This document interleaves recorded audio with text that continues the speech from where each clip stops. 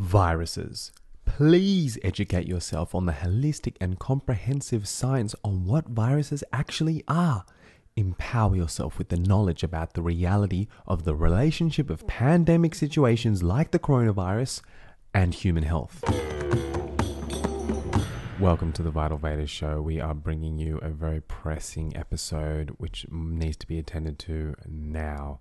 And it's like an emergency podcast. And I've just, adjusted the schedule, and this has jumped the queue in terms of release dates. And the emergency is not the coronavirus itself, but the fear of it and the panic around this pandemic, and essentially the ignorance of microbiome and the reality of health and microbiome needs to be understood. So please educate yourself. If you know anyone who is fearful of the coronavirus, or any virus as a matter of fact, or any parasite, or any microbe, please share with them this episode. And people who don't even know. I was at a dinner party a few nights ago, and they're like, I don't know what to think. Those people also need to hear this, because you should be confident, strong, stable like a Kapha, which is the body type, which is just stable like a rock and gives a little smirk at what's going on. All right, my dear friends, we're going to get into it. For those who don't know me, my name is Dylan Smith. I'm an Ayurvedic practitioner and holistic health educator based in Sydney, Australia. Travel around the world, and I also make my knowledge, wisdom travel around the internet, around the world through podcast, Instagram, newsletter, all that jazz. So, I'm so happy that Jimmy attended to this emergency. I literally messaged him and I'm like, Jimmy, I'm going away in a few days and I want to get this podcast out ASAP. Can we do one on coronavirus? So kindly he found the time. And I couldn't think of really anyone better than Jimmy to do a podcast and give a little slap of reality to everyone about what actually is microbiome, what actually is viruses, and of course what's going on with this coronavirus. Who is this wonderful Dr. Jimi Wollumbin? Well, whether he's presenting at the UN or at a village health cooperative in rural India, Jimmy is a highly engaging speaker, as always, as well as a writer and an educator. He's got 19 years of clinical experience and almost as much in community development. Jimmy combines his deep knowledge of holistic medicine with a passion for social causes and world health. He's the social entrepreneur that founded One Health organization in 2005, and since then he has steered it to become the largest and holistic integrative healthcare NGO in the world, having distributed roughly 9 metric tons of medicines to hundreds of thousands of disadvantaged communities across the globe. Jimmy's private clients value his obvious passion for traditional medical practices and the way in which he combines aspects of the traditions of India, China, Tibet, Persia, and that continue to inspire him. This is Jimmy's second appearance on the show. He's actually the first guest to have a reappearance. So I'm stoked for that. And there's definitely more to come with Jimmy, because he's got so much herbs. So much herbs, of course, but so much knowledge as well about herbs. We talk about herbs. We don't go into great detail, but listen at the end. I'm going to share with you my Ayurvedic formulas, which I recommend for boosting immunity in general, and also dealing with viruses, colds, flus, all that good to have in hand. We talk about the importance of herbs. They really are important to know, and ideally you have a practitioner that's prescribing them to you, rather than self-prescribing. And if you are going to self-prescribe, be well educated on what they're doing, and perhaps rather get formulas. It's always better to take generally herbs and formulas. They're more safe that way, more holistic. So I just really want to emphasize, if you dig this work, and I'm sure you feel the need to share it because of the fear and panic that people are in, which is the real problem of this coronavirus outbreak, share it, man, and subscribe, leave a review. All right, so if you want to check out the other episode I did with Jimmy, it's episode number 7. It's called Alchemizing the Essence of Traditional Medicines, and it's literally that. We unpack all cool things about a variety of traditional medicines, and that's what's wonderful about Jimmy. With all his experience, he's dabbed into it all and becoming well acquainted. So check it out. Check out all the other episodes out. Check out the Vital Veda events page on the website. We're going to be all around Australia and New Zealand with my teachers, the Raju family, who's going to equip you with some preventative healing and strengthen you so you can radiate vitality in your health and your mind, and also cure or any help towards cure of anything that really needs to be, you really need to get over with. put the finger down on it. And there's so many more events. I'll be in Melbourne at the end of March and mid-April. Check that all out. We're going to get into this essential episode. Thanks for joining me. Much love. Okay, so thanks so much, Jimmy, for the short notice, because this is a slight emergency podcast episode, and I'm going to see, I've got one scheduled for next week, but I'm going to see if we can change the scheduling of them all to get this out. And the emergency is to do with coronavirus, but it is not the coronavirus itself that is the emergency. It is the fear of this virus, and the fear that's been absolutely blown out of proportion, and essentially the ignorance on microbiome and health and the reality of health. So thank you for attending to the need of the time. The fact that it's a pandemic is very apt, because the word pan in pandemic, as well as meaning all, as in all people, it also comes from the Greek god Pan, and Pan is the god of nature. But when he roars, he also instills great fear, and the fear that he instills is called panic. When Pan roars, people experience panic. And so this is a pandemic of panic that we're experiencing at the moment, and probably the panic is more dangerous than the virus, quite possibly. I really thought of you, and I was waiting for you to also do posts on this to share with these people who are panicking, because you really are the man. You're one of the mans for microbiome knowledge and wisdom, and you essentially were writing a book, but you stopped, right? You didn't finish writing a book on microbiome. So hopefully we can get some snippets from that and your wisdom around that. That's right, and I think the point to remember is that in addition to the probiome of bacteria that lives in our gut that has a beneficial role, we also exist symbiotically with viruses, and we have a virome as well. And the human virome is less studied over the last decade, but it's getting studied more and more. And so there's a relationship that we need to cultivate between us and the viruses of the world.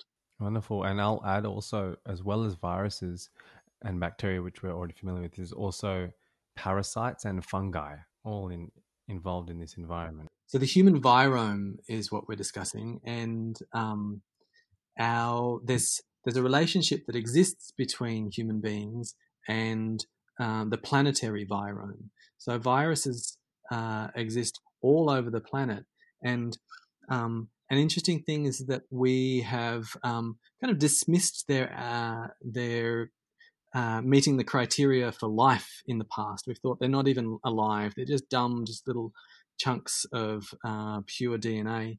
But actually, it could be the case that they're the driving force of all evolution on this planet, and that they're in a tight relationship with bacteria.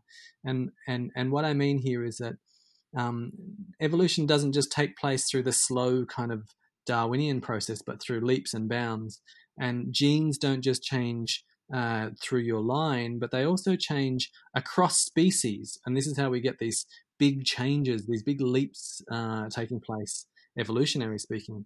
And this is called horizontal gene transfer. And what happens is that viruses can essentially sort of take DNA out of one species and put them into another species, or viruses are constantly trying to find their way into our own genome. And so we're getting, and I think we have like 30 or 40% at last count of our own genome that is viral in origin. So a lot of what makes us is viral, and viruses are moving around as an important part of how all of life evolves, and they connect all species together. And what we see as diseases are also the process of evolution at work, as we're attempting to incorporate, literally embody, a whole new piece of information, genetic information. And if that information is badly packaged, then the host will die and the virus will die, and it doesn't get to spread. So it's not in the virus's interest to be too harsh, right? What the virus wants is to happily live inside your genome, at least a whole bunch of these viruses, so that it can be immortalized inside your species. So when we get a viral infection, we're potentially, it's not just a healing crisis at an individual level, as a lot of acute diseases are seen, but it's also we're participating in the process of the evolution of life and the give and take, the flow of genetic information across species, that is helping with the whole dialogue and the whole journey that all of life is on this planet. And I think it's important for us not just to cast microbes as bad guys that are out to kill us and they have nothing better to do than just to infect us and make our life miserable, but that there's a larger process underway here, and viruses are very, very central to the entire process. That's wonderful. And yeah, beautiful. And adding to that essential part of the process, I believe even viruses are used as medicine, like specifically to treat antibiotic resistant bacteria, like MRSA. Have you come across that? They can be, and they're also uh, process of genetic engineering, essentially using viruses to insert to do what they do naturally, and but to do it for us, to insert bits of genetic sequences into genomes. These viruses and all this bacteria, it's all part of us, as you just said, and we obviously want to make that part of us in a symbiotic, harmonious manner rather than it becoming virulent and pathogenic. So in that sense, I guess what would be, I get, foundationally important is the environment that's hosting these viruses and microbiome. That's right. And so there's this other beautiful piece about viruses that I think your listeners are really going to love hearing about, and that is that uh, as well, like I said, when I first studied all of this stuff, viruses, were considered sort of dumb and not even potentially alive. But with recent advances, what we found is that rather than looking at viruses as individual organisms, they need to be approached as a swarm. So, as a multicellular organism that has no body of its own, but inhabits whole environments, whole ecosystems, whole sections of a forest, and has all of these permutations. And instead of having one single body, it will have the body of tribes of monkeys and species of birds, and they're kind of like a deva, or a nature spirit or a daemon. They're this like they have the behavior according to computer modeling of a top predator, and then when the environment is stable, then the virus will be in a stable and sustainable form. But then when they've looked at what happens when, say, a new troop of monkeys will invade a particular ecosystem and start to cause havoc between the existing troop of monkeys, then what happens is that the virus then mutates, and the virulent strains of that virus will then become more dominant, and they will infect the invading troop of monkeys in a way that makes them sick or die, whilst staying in a beneficent form in the existing monkeys, as a force to try and create ecological equilibrium. And so over the last 30 years, we've seen at least 30 completely new diseases emerge. And one of the primary reasons for this is because we've changed the environment so strongly. So as we've created dams, as we've created deforestation, as we have changed the atmosphere, and we've changed animal populations, and we're creating new animal populations with bad animal husbandry, with our meat industry, then all of those practices are virilizing bacterial populations. And then the goal of those virilized bacterial populations is not terrorists. We see them as terrorists, but kind of as freedom fighters for the environment, perhaps is better, as forces of ecological equilibrium. And that's a very, very different way to see a virus, and a new epidemic, than the way in which we've been looking at them today. Wow, that's amazing. So pay attention to these freedom fighters. They're telling you that there's something's wrong with the environment, and lose the war mentality. Like, as you said, just be nice to these guys. They're doing it for the good. That's the truth. Everything, it's like everything in life. Everyone, even the terrorists in our society today, who are, little human terrorists, they're essentially doing it for love, for a sense of belonging. Like, whatever it is. The war on life. the antibiotic war on life that we have, and the way in which our mentality reduces everything to a good guy and a bad guy, is perhaps the real virus that I think is more likely to kill you. And it's a virus that is like a viral meme that has infected our culture. And it goes through and it changes the way we see everything. And it changes the way we see viruses. It changes the way we see each other. It changes the way we see the environment. And it's very, very divisive. And I think that this is really the epidemic that is killing the planet, that is most likely to cause myself and my children and the people that you love the greatest harm, is that it's a viral meme and it's a way of seeing and being in the world, and it's not actually just nature itself, you know. And so, as you said, I think it's really important that as we approach healing, as we approach these places where we have dis-ease, where we're ill at ease, it's important that we do so not with that militarized magic bullet approach that is so predominant in the medical industry at this point, but in a way that seeks to restore balance in the deepest way. Now, obviously, we need to keep ourselves healthy and we need to take the herbs and medicines that are required to do so. But at the same time, we're looking for a sustainable global culture in which consciousness and culture can thrive. And even if we win the war against coronavirus, but we continue with the same viral meme of us versus them, then we'll just continue to hurtle towards the perilous place that the planet is moving towards at the moment, ecologically, politically, and economically. And then on the other side of that, of the war mentality, then we have, I guess, we're trying to manipulate even rather than just war, but we're trying to think we're doing right by supporting it. For example, probiotics.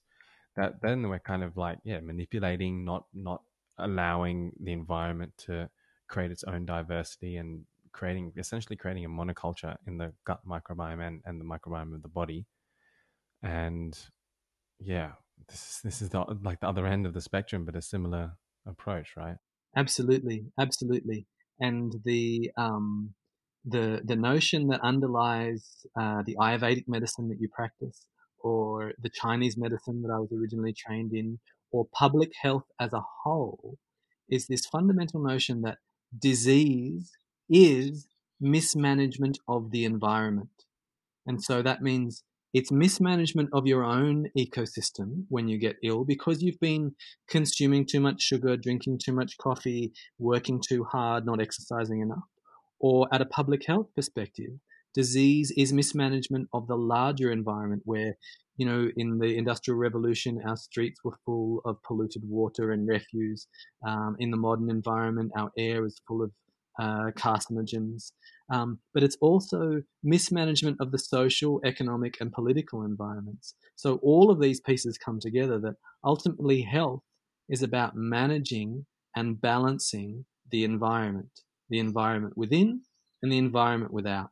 And those teachings are actually quite ancient, and they're there at the foundation, articulated in a different way in the world's great traditions, in Ayurvedic medicine, in Greek medicine, in Tibetan medicine, and in Chinese medicine. That's what I really love about your work is that you do have a focus on that greater picture, the society, and as Professor Mark Cohen calls it, well-being is the we in well-being. It's so important, and I really respect the work that you do and reaching out to, other more isolated communities, less advantaged communities with all the wonderful non-for-profits you do, and yeah, increasing that collective wellness. Yeah, very beautifully said.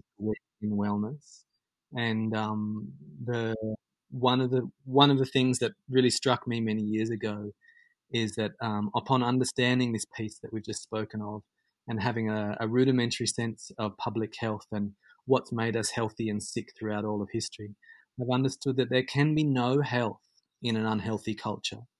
And so when the culture is sick at a deep level, when the stories that it tells itself about who we are and the world at large are sick and twisted, then that will affect our politics, that'll affect our economics, that'll infect our treatment of the ecology, and it will ultimately create unhealthy individuals. So the idea that you can stock up on toilet paper, that you can stock up on paracetamol, that you can stock up on food, and somehow make a little bunker of your life and keep yourself away from the rest of the world, is like this is the viral meme that has infected the modern consciousness. When actually we know that everything is connected, that we're a part of the greater web of life, and that there is no separating us from the unhealthy culture. And so, if you want to be healthy, then by all means exercise and take the herbs that help you to thrive. But at the same time, your voice is absolutely required to make the culture around you a healthier place, and so to build community and to tell stories that we live by, that are not the dog eat dog kind of Darwinian story that is commonly told today. To tell other stories, to find the old stories that knit us together again and help us to find our place in the larger web of life. Yeah, and as you alluded to, like within that is that's having that relationship with the society and the environment has an influence on your mind and your consciousness and your emotions. And in the Vedic tradition, there's kind of a hierarchy. It goes body and then mind and then consciousness. So if your mind and your consciousness are like the king, well, consciousness is king, but mind is also king of the body. So when that is in balance and harmony and feeling supreme contentedness essentially and harmony, then the body will follow. And definitely if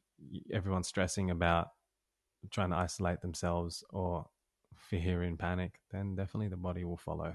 Indeed, it will. In relation to panic, without having to go as deep philosophically as you and I have just gone, because that's the kind of guys that we are, right? I think the knowledge that is just the orthodox knowledge at the moment about the nature of coronavirus should really settle down our fear as well, and that is that for people underneath 60, um, at the moment, the statistics that I can see are that the death rate is 0.2% of hospitalizations. And so the hospitalizations are the bad cases, right? There's lots and lots of people that get coronavirus that stay home, that are, just mildly sick or asymptomatic, that aren't like terribly sick. But the ones that are sick enough to end up in a hospital bed, the death rate that we have there is 0.2%. And so Hospital rate, right? that's right, 0.2. Not death rate. The death rate of hospitalizations is 0.2%. Okay. And so of all the people that are hospitalized, less than 1%, 0.2%, end up dying, right? And so and so the exception to that is if people are elderly or if people are already immunocompromised and sick, then this virus, as well as the common cold or the flu or any other kind of infections, or as well as a range of different stressors, can be that which carries them off, right? But I don't, and in those populations, then that's where you'll read the higher percentages, 6, 7, 8% death rate in the weak and vulnerable. But this is always the case, and that's why something like measles, which nobody has any complications from in a well-nourished culture like Australia, could produced very significant problems in the past, 100, 150 years ago, or in some malnourished populations in third world economies, it can still kill people, right? So if you're sick enough, and you're weak enough, and you're malnourished enough, then all of these things can be the cause that carries you off. But overall, coronavirus is not the big bad Ebola virus that people have been fearing would be coming. It is not that at all. It's medically not very scary in the scheme of things. Yeah, and as you said, like as with all viruses and bacterial infections and flus, it comes down to your immunity. Like and that's one aspect, immunity, and definitely your state of mind, and definitely if you are fearing it, like any disease, if you're fearing it, if you think of it, then you're basically inviting that disease. Again, mind is king.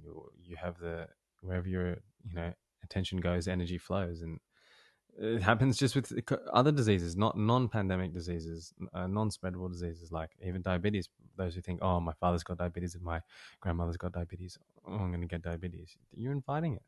So you're strong. Look, get realistic, get informed about the statistics, as Jimmy's just mentioned, and it's definitely exaggerated. And this exaggeration was done with the bird flu in 2005, the swine flu in 2009, and you mentioned Ebola, measles. There was Zika in 2016. Like a lot of these have been highly exaggerated, and we can go into a bit later. We'll stick on the medical side for now, but I'd love to hear your view. I've done some research into the conspiracies and how actually this coronavirus started, the source of it. But let's stay with the medical side and the viruses and microbiome for now. The piece that I would add to what you're saying, just another way to articulate the point that you're making, is that when our body is in a fight or flight response, then the immune system is down regulated. And so if you imagine that your ancestors were very, very sick, dying of some infection in a cave, right? That somehow they'd, even though infection rates were much lower at that point in the hunter-gatherer society, but imagine they had some septic infection in their leg from a woolly mammoth injury, right? Or a saber-toothed tiger bite. Their body is feverish. They're so exhausted from fighting this infection that they can barely open their eyes as they lie in the back of their cave. And then at that moment, whilst all of their energy is going into that immune response, a bear walks into the cave, and their body makes a very quick assessment and says, we're going to die of this infection in the next day or two, but we're going to die as bear food in the next 10 or 15 seconds. Switch off the immune system. Switch off the reproductive system. Switch off everything, in fact, except the legs, and run. And suddenly that person that was too weak to be able to stand has an enormous amount of energy and can fight for their life, or can run a great distance and climb up trees. And so that response is still there in the modern world. And the bear in the cave today is perhaps the coronavirus. It comes to you through your social media. That's the cave that it comes into. But it's still, nonetheless, it triggers ancient pathways. And those ancient pathways of fear down-regulate the immune response. And so medically, there's a very good case behind what you were saying that can be articulated in different words as well. And that's the importance of, having good routine, good practice, regular meditation to have parasympathetic nervous system, which is the rest and digest, the opposite to that flight or fight, active all the time. And as a culture today, we do have this flight or fight, this sympathetic nervous system activated way too often, way too much. And when something, and that's why you see who gets feared and then goes into panic when something like a coronavirus hits, and who are like the rocks, who are like the people who are like, give a little smirk at it, a little smile, and adapt. When it's a fascinating insight into human nature, watching this all unfold through social media and through the streets, because humans are entering into the unknown and are losing control. You all of a sudden can't fly somewhere, you can't get things shipped to you, and it's just losing control. Like, control is highly overrated. It's quite opposed to evolution. So watching this all unfold, it really, in all circumstances, in all epidemics, and even in Ayurveda and the Shastras, the classical texts, they had epidemics, huge epidemics, and that they were more related with the environment, which is this essentially. But those who you have to adapt. It's a test of our adaptability. It is indeed, and today, what you're likely to die of is a lifestyle-mediated disease that you have lived and eaten and worked your way into it. 92% of all deaths in this country are lifestyle-mediated, non-communicable, non-infectious chronic diseases like diabetes and heart disease. And so these are the things that are actually going to kill you. And along the way, the things that have caused you the greatest morbidity, the greatest suffering, are likely to be autoimmune conditions that you also live into or have sort of poisoned yourself into. And so the fear that we have at the moment of infectious diseases is um, is out of proportion with the actual epidemics that are carrying us off in droves.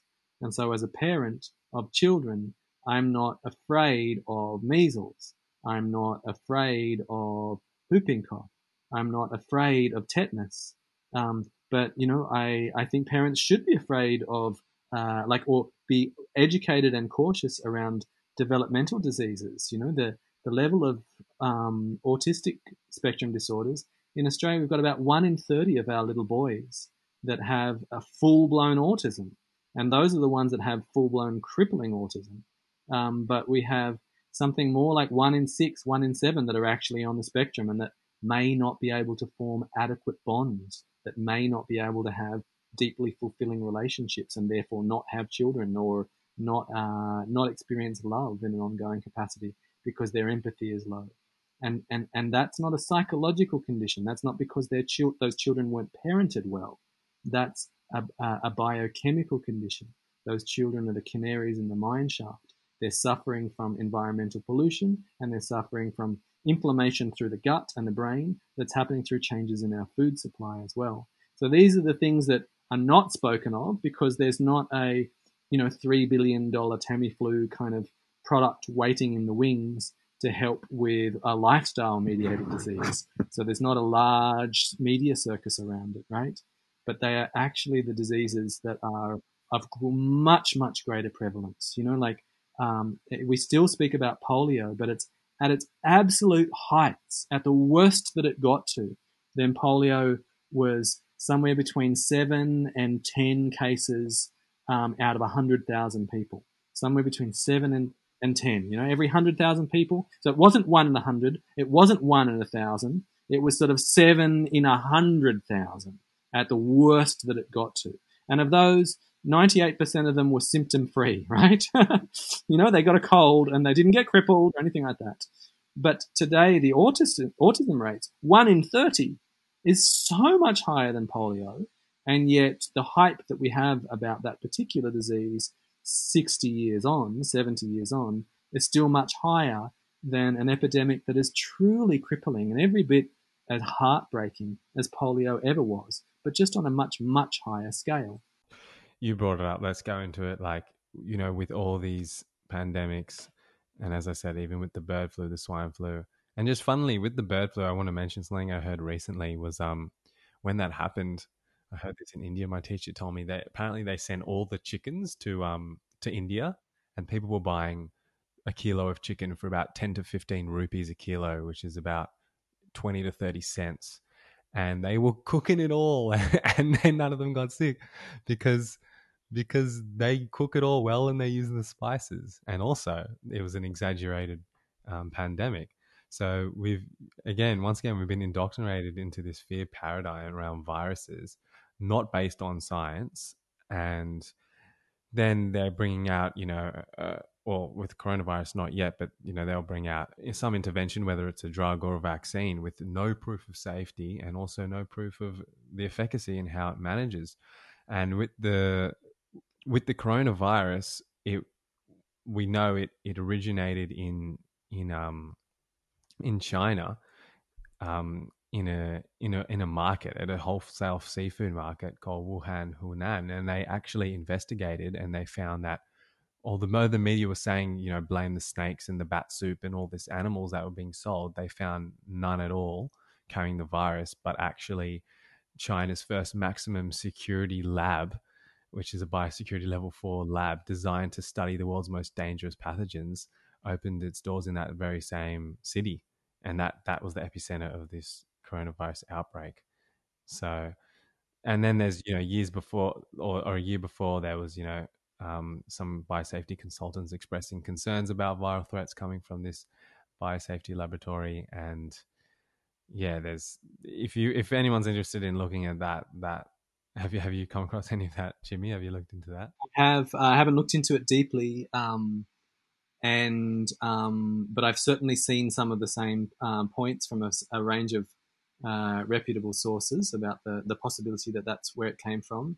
And I think whether it did or whether it came from bat soup, which it didn't, or whether it came from a leaked bioengineering laboratory, then underneath what it still came from is a viral meme which has taken over our culture, which has changed the environment.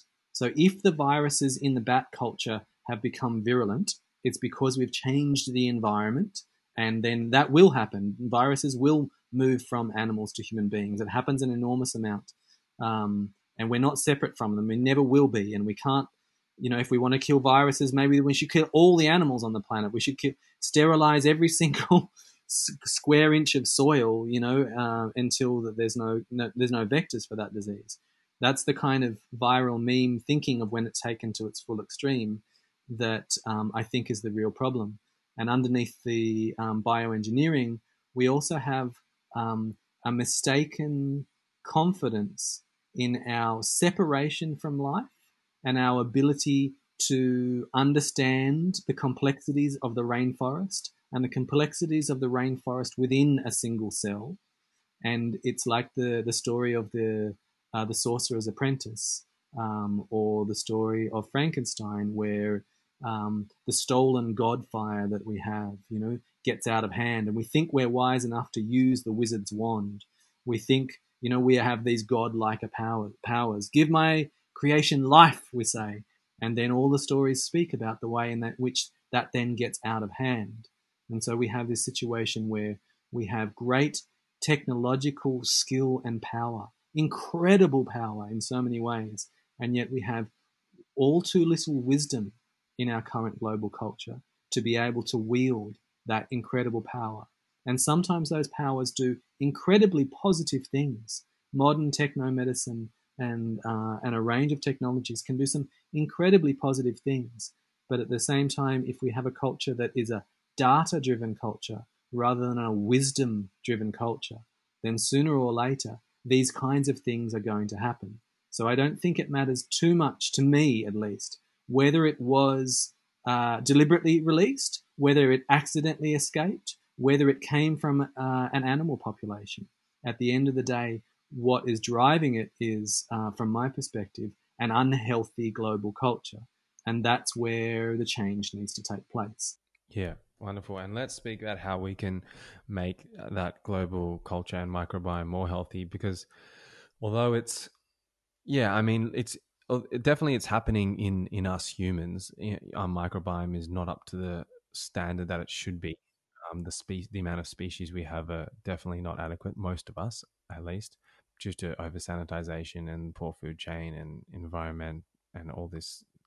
But the planet as well, like we know now, it's raining like glyphosate, which is the herbicide pesticide, which is extensively used by far. It's actually an antibiotic, painted as an antibiotic. It's not actually a pesticide, but it's like huge. And then of course antibiotics in the food chain.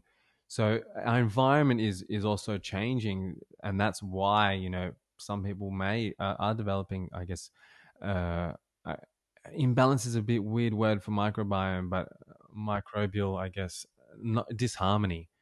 And um, yeah, so the planet's going to be fine, the Earth's going to be fine.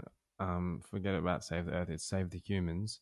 So how can, because there are virulent pathogens, and that tend to things like, I guess, Lyme disease and um, certain yeasts and uh, even coronavirus, if you happen to be there, or if it does become virulent. So yeah, I guess it's back to what we were talking about earlier, is increasing the health of our microbiome and the environment, and what are some things we can be doing for, I guess, both individual and environmental health. So, at an individual level, the thing that uh, a possible lens to apply is to see the way in which microbial movement is something like the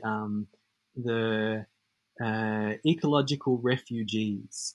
And so when we find, a whole range of boat people, particularly potentially arriving on the shores of a European country or an Australian country, then the process is, how do we integrate these people and these beings into the broader ecosystem that exists here?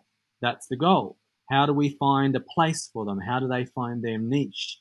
And so when becoming sick, it's a kind of a similar approach, is that I think is a better way to think about it, right?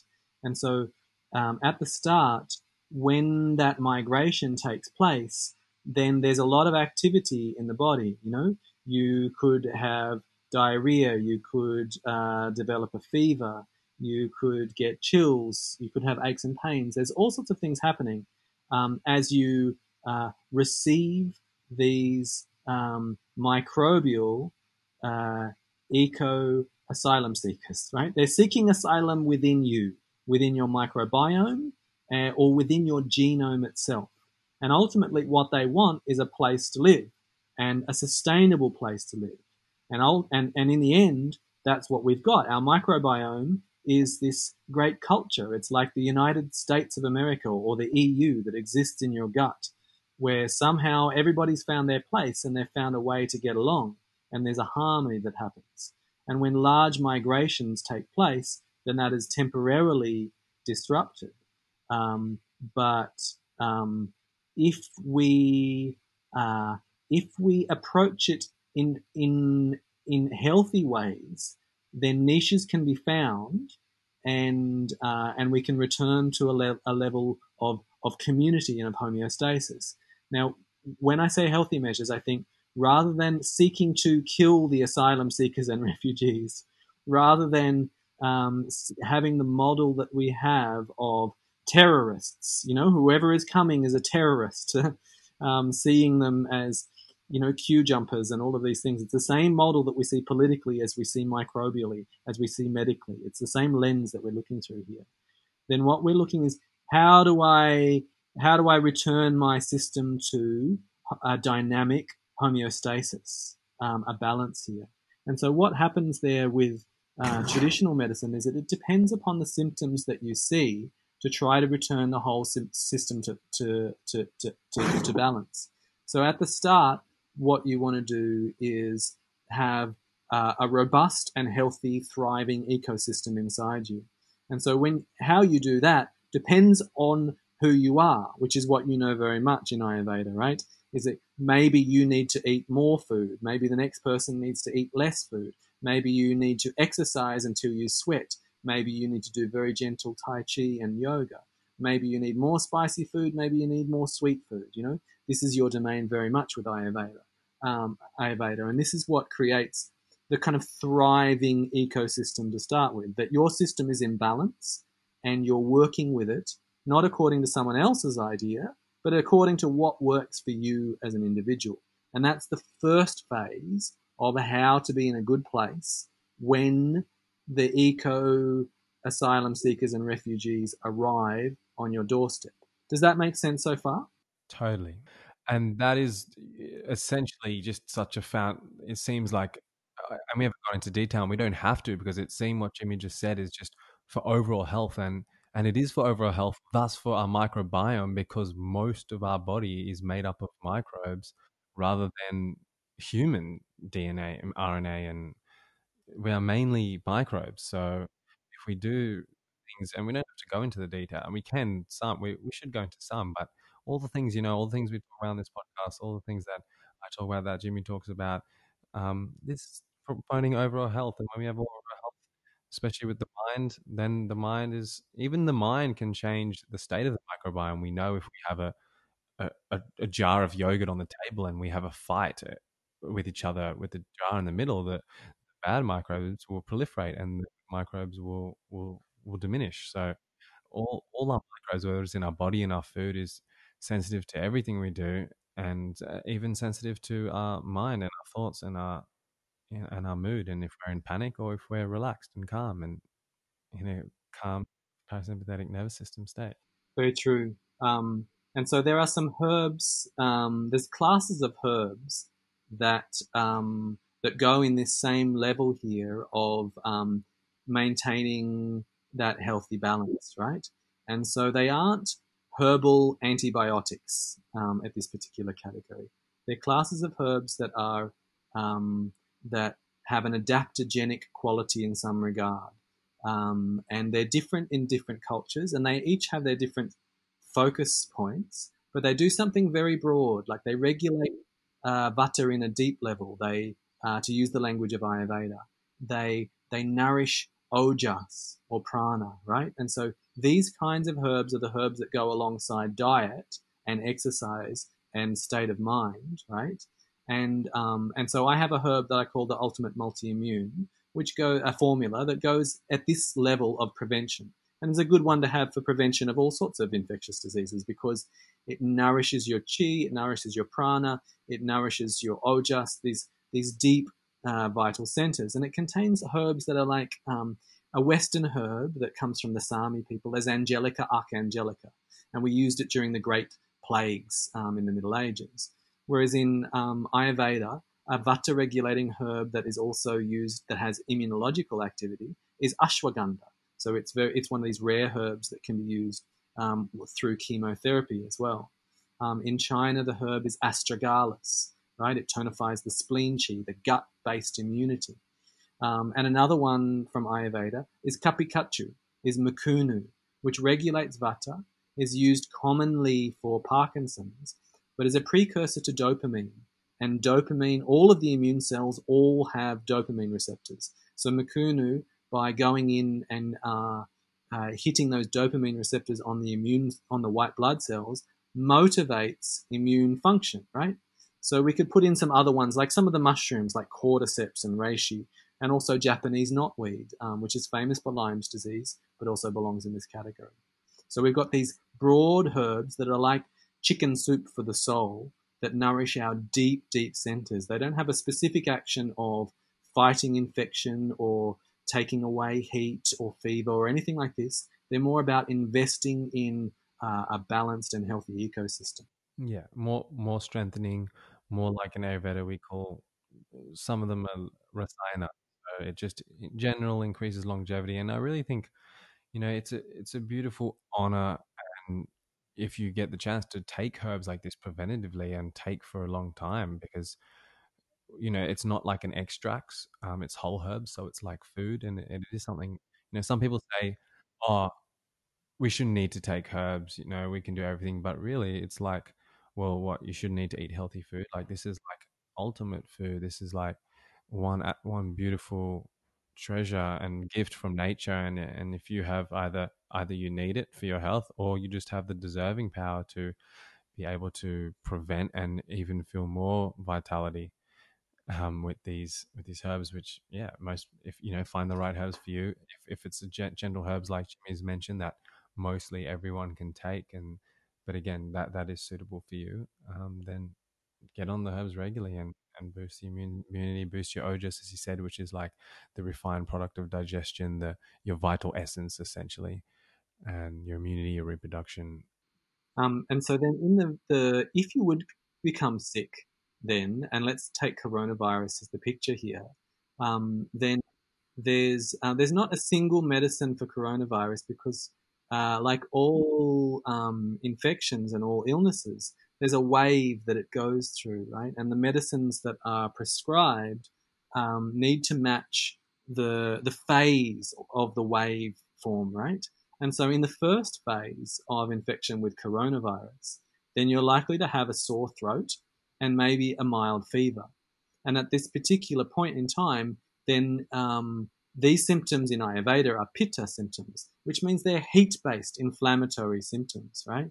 And a lot of people, that's all they're going to get. They're just going to get a sore throat and a fever, and then they're going to be better afterwards. And at this point, then we'd be looking at very particular kinds of medicines to help soothe that heat, to soothe the soreness of the throat, and to help regulate the immune response as it goes through that fever. And so some of these medicines are in the West called diaphoretics. They open the pores and help the heat to come out. And famous ones that we have from the West are lemon balm, Melissa, which is an antiviral medicine, but is also a diaphoretic. It increases sweating and helps open the pores so the heat can come out.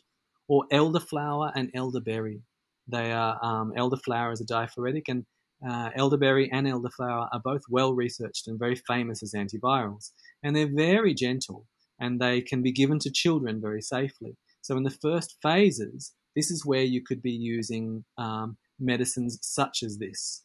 We could also draw upon herbs that are used in Ayurveda, like rose or mint or jasmine as well in this phase. But then by the time it comes on to the second phase, then you're looking for different medicines altogether. At that point, then we start to see the emergence of a cough and perhaps some aches and pains, and maybe the fever has gotten deeper. So at this point, then there's different medicines that need to go in deeper. It's the level of in the technicalities of this in Ayurveda again, and correct me if I'm wrong because this is your domain more than mine, is the level of the dhatu or the tissue in which pitta has gained entrance to. So we could have pitta gata rasa in the first phase and pitta gata rakta in the second phase, or pitta gata mamsa. It's going into the level of the muscles. And so from these are different ways of saying in traditional medicine of how deep the inflammation and heat has got. Is it just in your pores, in your skin, or has it gotten into your muscles, or has it gotten all the way into your bones, right? And this is the Ayurvedic way of treating according to those layers. And all traditional medical systems have a model such as this. And so in this phase, then we're looking for deeper medicines that will enter into a deeper layer of the organism. And here is where I make a medicine called viracillin, which has a range of of herbs that affect this layer. And some of these are local medicines from the Australian rainforest, like lemon myrtle and lemon tea tree and aniseed myrtle. And also we here have the wonderful olive leaf extract. I have a great olive tree growing in my herb garden, and this has profound antiviral effects and a heat clearing capacity that goes into the liver, that goes into the blood, and helps the body respond to infections that have gone deeper at that point. But because there's also a cough that's taking place, then we have medicines. Again, these are I'm unfamiliar with them in Ayurvedic medicine, but usnea, a lichen that is used all over the world, a kind of lichen, has a profound antiviral action and goes into the chest. And in the Americas, we have this herb, bone set, that is used because it was used for bone breaking fever. And these are bitter medicines that go into the lungs and help when the cough has gotten that far down.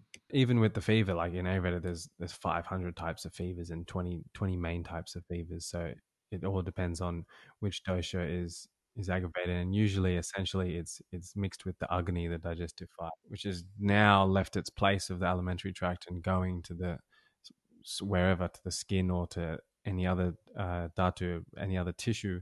And that's why you get hot. That's it's trying to leave the body. And as Jimmy said, you take the herbs that allow the heat to dissipate properly, and don't eat. One of the best things for fever, and this is fever, not viruses, is to fast, because then the agni can just do its job of digesting the ama, or the toxins that are accumulated, and it's not even there. Your digestive fire is out of its place, so you definitely don't want to the job of eating food when it's trying to dissipate the toxins out of your body and the heat. Um, and yeah, in Ayurveda, coming from me, like, again, definitely herbs are a huge part, and very effective. And I want to, yeah, touch on kind of herbs versus, not so verse, but in accordance with Western medicine, because I find, people come to me with fevers, viral infections. There's fantastic herbs that take it away, and they don't need to take antibiotics. But with me personally, in my practice, I use formulas as Ayurveda likes to use, like quite complex formulas, which I'm not able. I don't have the intelligence and intellect to create. Also, herbology is such a huge topic. Jimmy's absolutely fantastic and very knowledgeable at herbs, and very much integrated with growing the herbs himself and processing. Me, I leave it to my teachers because I'm not at that level. They make formulas with 30 to 40 herbs even one of them that I use for fever and antiviral is I've got over 120 herbs. And yeah, so that along again with boosting the immune and then boosting the upper respiratory system and the lungs with the classical Ayurvedic formulation. For those who want to see, is Dashmula Katu Trayam Kashayam. It's a beautiful one, especially alongside. It's a decoction, and that not only is a medicine itself, but these decoctions, which we call kashayams, when you mix with another herb, they also deliver that other herb, and they kind of have a wonderful synergistic effect. Um, so yeah, definitely. There's so much in the herbs with all these cases. And interestingly, I don't want to go into it, but I recently means of maybe 6 months ago or more, I got a few tick bites, and I knew, and it was the first time that it was not the first time I got bitten, but one of them, I think I got four. I was camping one weekend, and one of them I I knew it was not right. And all it's very hard to test for Lyme disease unless you keep the tick, which I didn't. And I was speaking with my teacher, and he gave me all these herbs, and I was gonna just go and experiment with just going down the herbal route. Um, but I did in as well. I did take antibiotics for the first time since I can't remember. Definitely since I've been on this health journey. I took the common doxycycline antibiotic, and so unfortunately I couldn't test if the herbs. But I really do think, and that Lyme disease is, or getting born with bitten with an infectious tick is one of the cases where I think antibiotics could be used. But we're going to talk about antibiotics in a bit. But my point is the herbs. I mean, I see people with urinary tract infections and chest infections, severe colds, flus, and the herbs do it fantastically. And really, just at least try that first. Something as acute and kind of you need to. It's better to act fast with Lyme disease is a different situation. So I advise you guys to contact a good practitioner who has quality herbs like Jimi or myself, and get on those and try them before.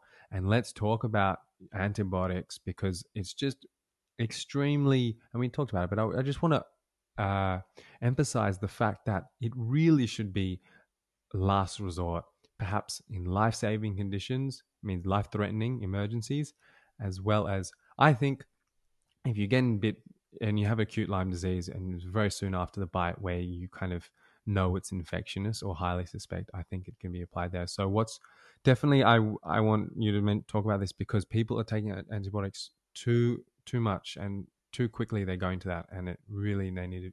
As we've talked about, I think you're aware of the dangers and why you don't want to take them to disrupt your microbiome and leave you susceptible to things down the track. So, yeah, what's your view on where antibiotics sits in this health system and society? Good question. I think antibiotics are incredibly precious medicines. They're really, really, really precious. But they, like you said, they need to be reserved for saving lives.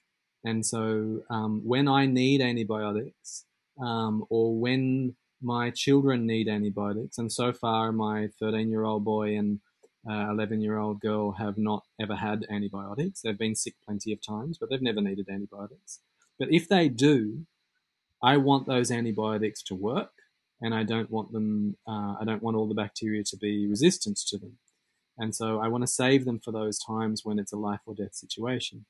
Um, and as you also alluded to, the cost of using a kind of nuclear approach to common infections is really quite significant. And we know now that a single course of antibiotics produces measurable changes in the probiome for 2 years, right? So that's a single course. And those are measurable changes. That means when our measurements get better, that figure is likely to get higher. That means in a couple of years, it could be 3 years that are measurable changes. And in a couple of years after that, it could be 4 years that there are measurable changes. And maybe when we get, really good measurements, we can say, well, you can always detect the impact of whether or not an ecosystem has had, Agent Orange dumped upon it or nuclear testing done in that area once your testing gets sufficiently sensitive. So common infections, even if you feel really, really unwell, require common sense they require rest, they require common herbs, and they don't require antibiotics. Now, the second point is that most of your common infections are viral, and they definitely don't require antibiotics. And we really know this to be the case. Now, in Australia, despite the government standards being, I think, needing review, right? Even against those government standards, Australian GPs prescribe 9 times as many antibiotics as the government says are necessary. 9 times. So there is an enormous amount of antibiotics that are being prescribed that are not necessary. And the net effect of that is to viralize bacteria so that the bacteria become immune to that antibiotic, and not just immune to that antibiotic, but immune to several more generations of antibiotics that we haven't even invented. So we find the studies confirm this, is that you introduce an antibiotic and then the bacteria gets immune to that and gets immune to like 4 other generations of antibiotics yet to be created. It's almost like we've started lobbing bottles over a wall at them, and then they develop strategies for stopping things that go over the top of the wall. And so it doesn't matter whether they're bottles or bricks or Molotov cocktails, they've got shields above their head at that point. So the bacteria are incredibly intelligent. And the final thing I'll add to that is that all bacteria can swap genetic information with all bacteria. So we're not dealing with a series of different single bacterial species here, right? We're dealing with a worldwide web, like a single meta-distributed organism where DNA flows ceaselessly, like a stock exchange across. And we've got these organisms that are as different as lions and zebras, trading genetic information on a free microbial stock exchange. They can even leave the information of how to create resistance to a particular drug behind after they're dead for someone else to come and pick up, right? And so when you're misusing antibiotics, you're doing an incredible disservice to the entire planet. You know, you're breeding virulent bacteria and you're undermining very, very precious drugs in addition to what you're doing to your own health. I just want to also add, a similar mentality to this war mentality is with the cancer, is with, you know, we're kill to cancer cells, but everyone has cancer cells, right? And usually they're just performing their regular job of apoptosis or cell suicide. They naturally die, and then the stem cells take over. That's what should be happening. But then obviously with the cancer patients, their cells aren't dying. They're actually proliferating and multiplying and growing because the environment's not friendly. That's again, on the foundation is the environment. That the cancer cells like, well, it's not, and they feel isolated. It feels rejected. It feels, so it has to multiply because it's feeling isolated. And again, we need to work on the environment. Absolutely. I think the way in which we speak about microbes and the way in which we speak about terrorists and refugees is all with a kind of, and the way in which we speak about agriculture is all with a militarized vocabulary. So we're trying to kill it, and so people say, "I'm fighting cancer. I want to kill it. I won't let it beat me." But the cancer is you. That's your cells in there, right? And there's nothing else but you, you know, and you are love. So we have this situation, like you said, like you beautifully explained, is that every cell in the body was once and is very much like a single free living organism, like a bacteria. And it exists in the great community that is the multicellular organism that is you. But each one has its own degree of autonomy. And the cancerous cell is a cell that is really swimming in is the most damaged cell, is the loneliest cell, the cell that is walled off from the rest of the community and surrounded by toxic wastes, both biological and metabolic and industrial. It's in this area of inflammation and neglect and disconnection from the whole greater flow of life. And then disconnected from you, then it cannot surrender its life into the larger whole of which it is a part. And so that's that process called apoptosis that you spoke about, where a cell gets to the end and it says, I've had my time, I've had my life, and it euthanizes itself. It ends its own life because it understands that it's part of something greater, right? And this is the problem, is that this is why uh, descriptions of humanity like cancer they're very damaging in a lot of ways, because human beings are a part of nature and we belong here, right? But on the other hand, there's this sense of having lost the knowledge that we are a part of something greater, having lost the connection of the great community to which of being that we belong to. And that community is the human community, but it is also the non-human community, right? It is the entire planet, and it is even larger than the planet. It is the cosmos of which we are a part, the cosmos that birthed this planet, that birthed us. And so I think we definitely need to change the way in which the story that we're telling about humanity, the story that we're telling about bacteria, and the story that we're telling about cancer. And in the end, all of those stories are fragmented stories. They're broken stories that don't see the connection between things. And this is the beautiful thing about the Ayurveda that you practice, my friend, is that it's deeply embedded into the larger Vedic philosophy. And that deep Vedic philosophy tells us that there's just one being here. There's just one reality, is that all these things, even though they look different, trees and rocks and planets and stars and pandas and humans, underneath that, there's just this commonality, which starts to sound a lot like quantum physics, right? And it's a quantum physics of being, and it's a quantum physics of consciousness, and it's a quantum physics of love and bliss. And these are the kind of ways in which we need to immunize ourselves against the viral memes that are truly killing this planet and are causing heartbreak and heartache and illness and disease in our human communities as well. If your body is in that state or you're in that environment, get comfortable. Get your nervous system, get your body, get your mind in a state of comfort so that it can restore those mechanisms. And in Ayurveda, there's a word called Shmiti. It means memory. And those cancer cells, those virus cells, those coronavirus cells, whatever they have the memory to do their job properly.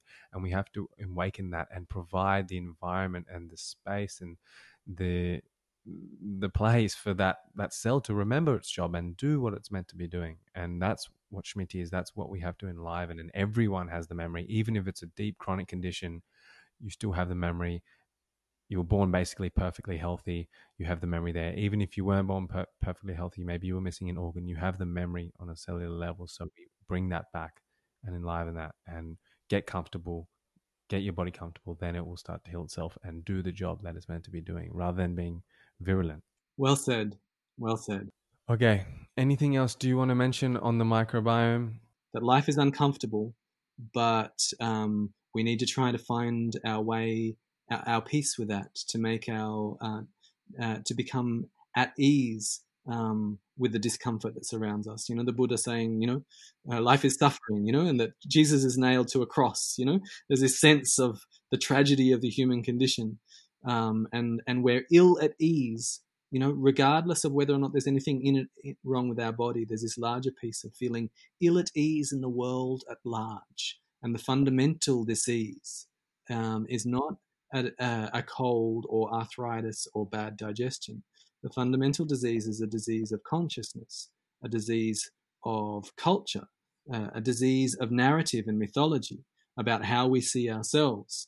And so that's why when we go back to the deep teachings, whether they are the classical teachings of the West, teachings from Empedocles and Parmenides and Heraclitus, or whether you're going to the East and you're going into the deep teachings of the Vedas or the Taoists, right? Those deep teachings are a medicine. They're the deepest medicine, the ultimate medicine. All of those tantras and shastras, they're the ones that help put us at ease and can reorientate the culture at large so that we can have a healthy culture. Because as I said before, there can be no individual health in an unhealthy culture. I love that. Getting to those sources, those traditions to make us at ease. They're like the big papa bears and the mamas. they will comfort us. Just listen to them. We're the ones so detached and got our heads going around a million miles. They're like the stable rocks that have the wisdom. So beautiful. Thanks, Jimmy. If people so how can people connect with you and learn more from you? And I know like definitely your Facebook is the primary. Jimmy's got an amazing Facebook following. It's just a very dedicated following. He does the fantastic posts. Are you like, is that an official page, or will you eventually max out on the number of people that are allowed to follow you? It's maxed. I can't have any more friends, but you can follow me. It's definitely a good place to be able to hear more of conversations like this and articles that I write. If you wanted to try to make an appointment, you can just jump on there and book in and go through. My PA is available there, and you can make an appointment with me if that was necessary. Otherwise, you can have a look at my website for some podcasts where this will be featured as well, and some webinars to find out teaching opportunities. And so if you would like to study traditional medicine and you'd like to do so in a way that goes deeper than biochemistry, that digs down into the deep cultural lore and the philosophy, the love of wisdom that underpins real medicine, so we get that medicine of soul and spirit, as well as that pragmatic medicine of helping people when they're in health crises, then you can reach out and find the opportunities where I'll be teaching and mentoring people, whether they're at the beginning of their journey or they're experienced practitioners looking to go just deeper. Beautiful. And I forgot to mention to you, Jimmy, you're the first guest I've had as a repeat guest. So I'm stoked about that. I'm very Thanks. And honored. I'm sure I'm sure there'll be many more, and I definitely plan to, because there's so many areas of health. You have such wisdom and a lot of experience, and yeah, I look forward to sharing your wisdom with others in the future. So thanks, man. Thank you so much, Dylan. It's always a pleasure to speak with you. That's right. You're empowered. You're strong. Your mind will lead the way, and do not become one of the few that panic. So I really hope you're empowered. Hope you enjoyed it. Isn't he a wonderful speaker? Check out his other episode. And also, that's another episode on the Vital Veda Show. And also, he did, around this time, will be released on the Super Feast podcast with Mason Taylor, Jimmy and Mason, talking about coronavirus and other viruses. So you can get more knowledge, get more wisdom, more empowerment. So I really hope you've taken home really what is microbiome, what are viruses, and empowered yourself with a different way to look at them and experience them and interact with them. Then ultimately that determines whether you'll be affected by them or not, in some circumstances. So I mentioned I would talk about the herbs just briefly. So you might want to take a pen and paper. These will be on the show notes, like everything. Check out the show notes. But some general herbs I recommend. Okay, so there's a herb on my site called Anand Siddh Yog, and these are all herbs, by the way, produced by my teachers. Their family are very Vedic doctors. They've been healing generations and generations, and they specialize in creating these personalized, individualized formulas which can be given to a broad spectrum in certain conditions, but really we're using precious formulas and purification procedures that hardly anyone uses. That's what makes their herbs highly effective and unique. So a general one is called Anand Siddh Yog, or Nutritious Immune Boosting Bliss. You can find that on the online shop. It boosts the immunity, particularly the lungs. Generally good for everyone. It's a honey-based herbs. Just a great thing. You take a teaspoon. It's very tasty. Sweet herb. You can learn about that. That's a general one. We got Shodhanavati, which is a general purification tablet. Detoxifies the body regularly, making sure your detox mechanisms are working well, making sure your 3 doses are balanced. That's an amazing herb. So many people love it. We got to regularly be detoxifying, and that helps with that. So especially if you're having issues with any of the tribala, the 3 wastes, sweat, urine, feces, not doing that properly, you definitely need to be doing that on a regular basis in consistent amounts.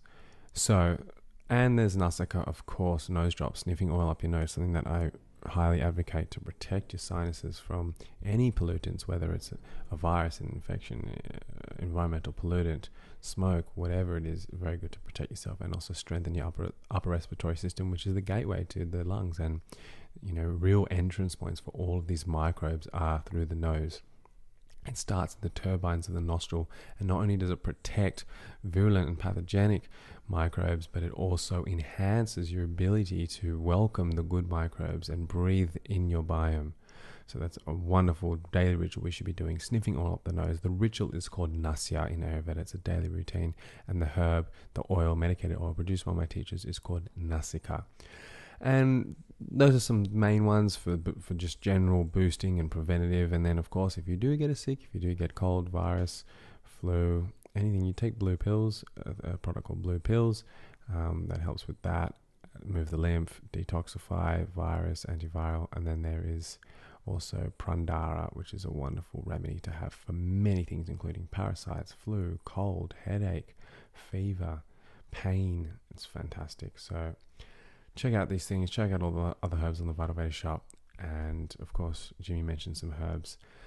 These are more formulas. So thank you so much for joining me. You could just please share this episode, take a screenshot, share it on Instagram, tag me and Dr. Jimi Wollumbin. This needs to get out, and we need to really create balance in the collective consciousness regarding this pandemic and viruses and microbiome in general. Thanks.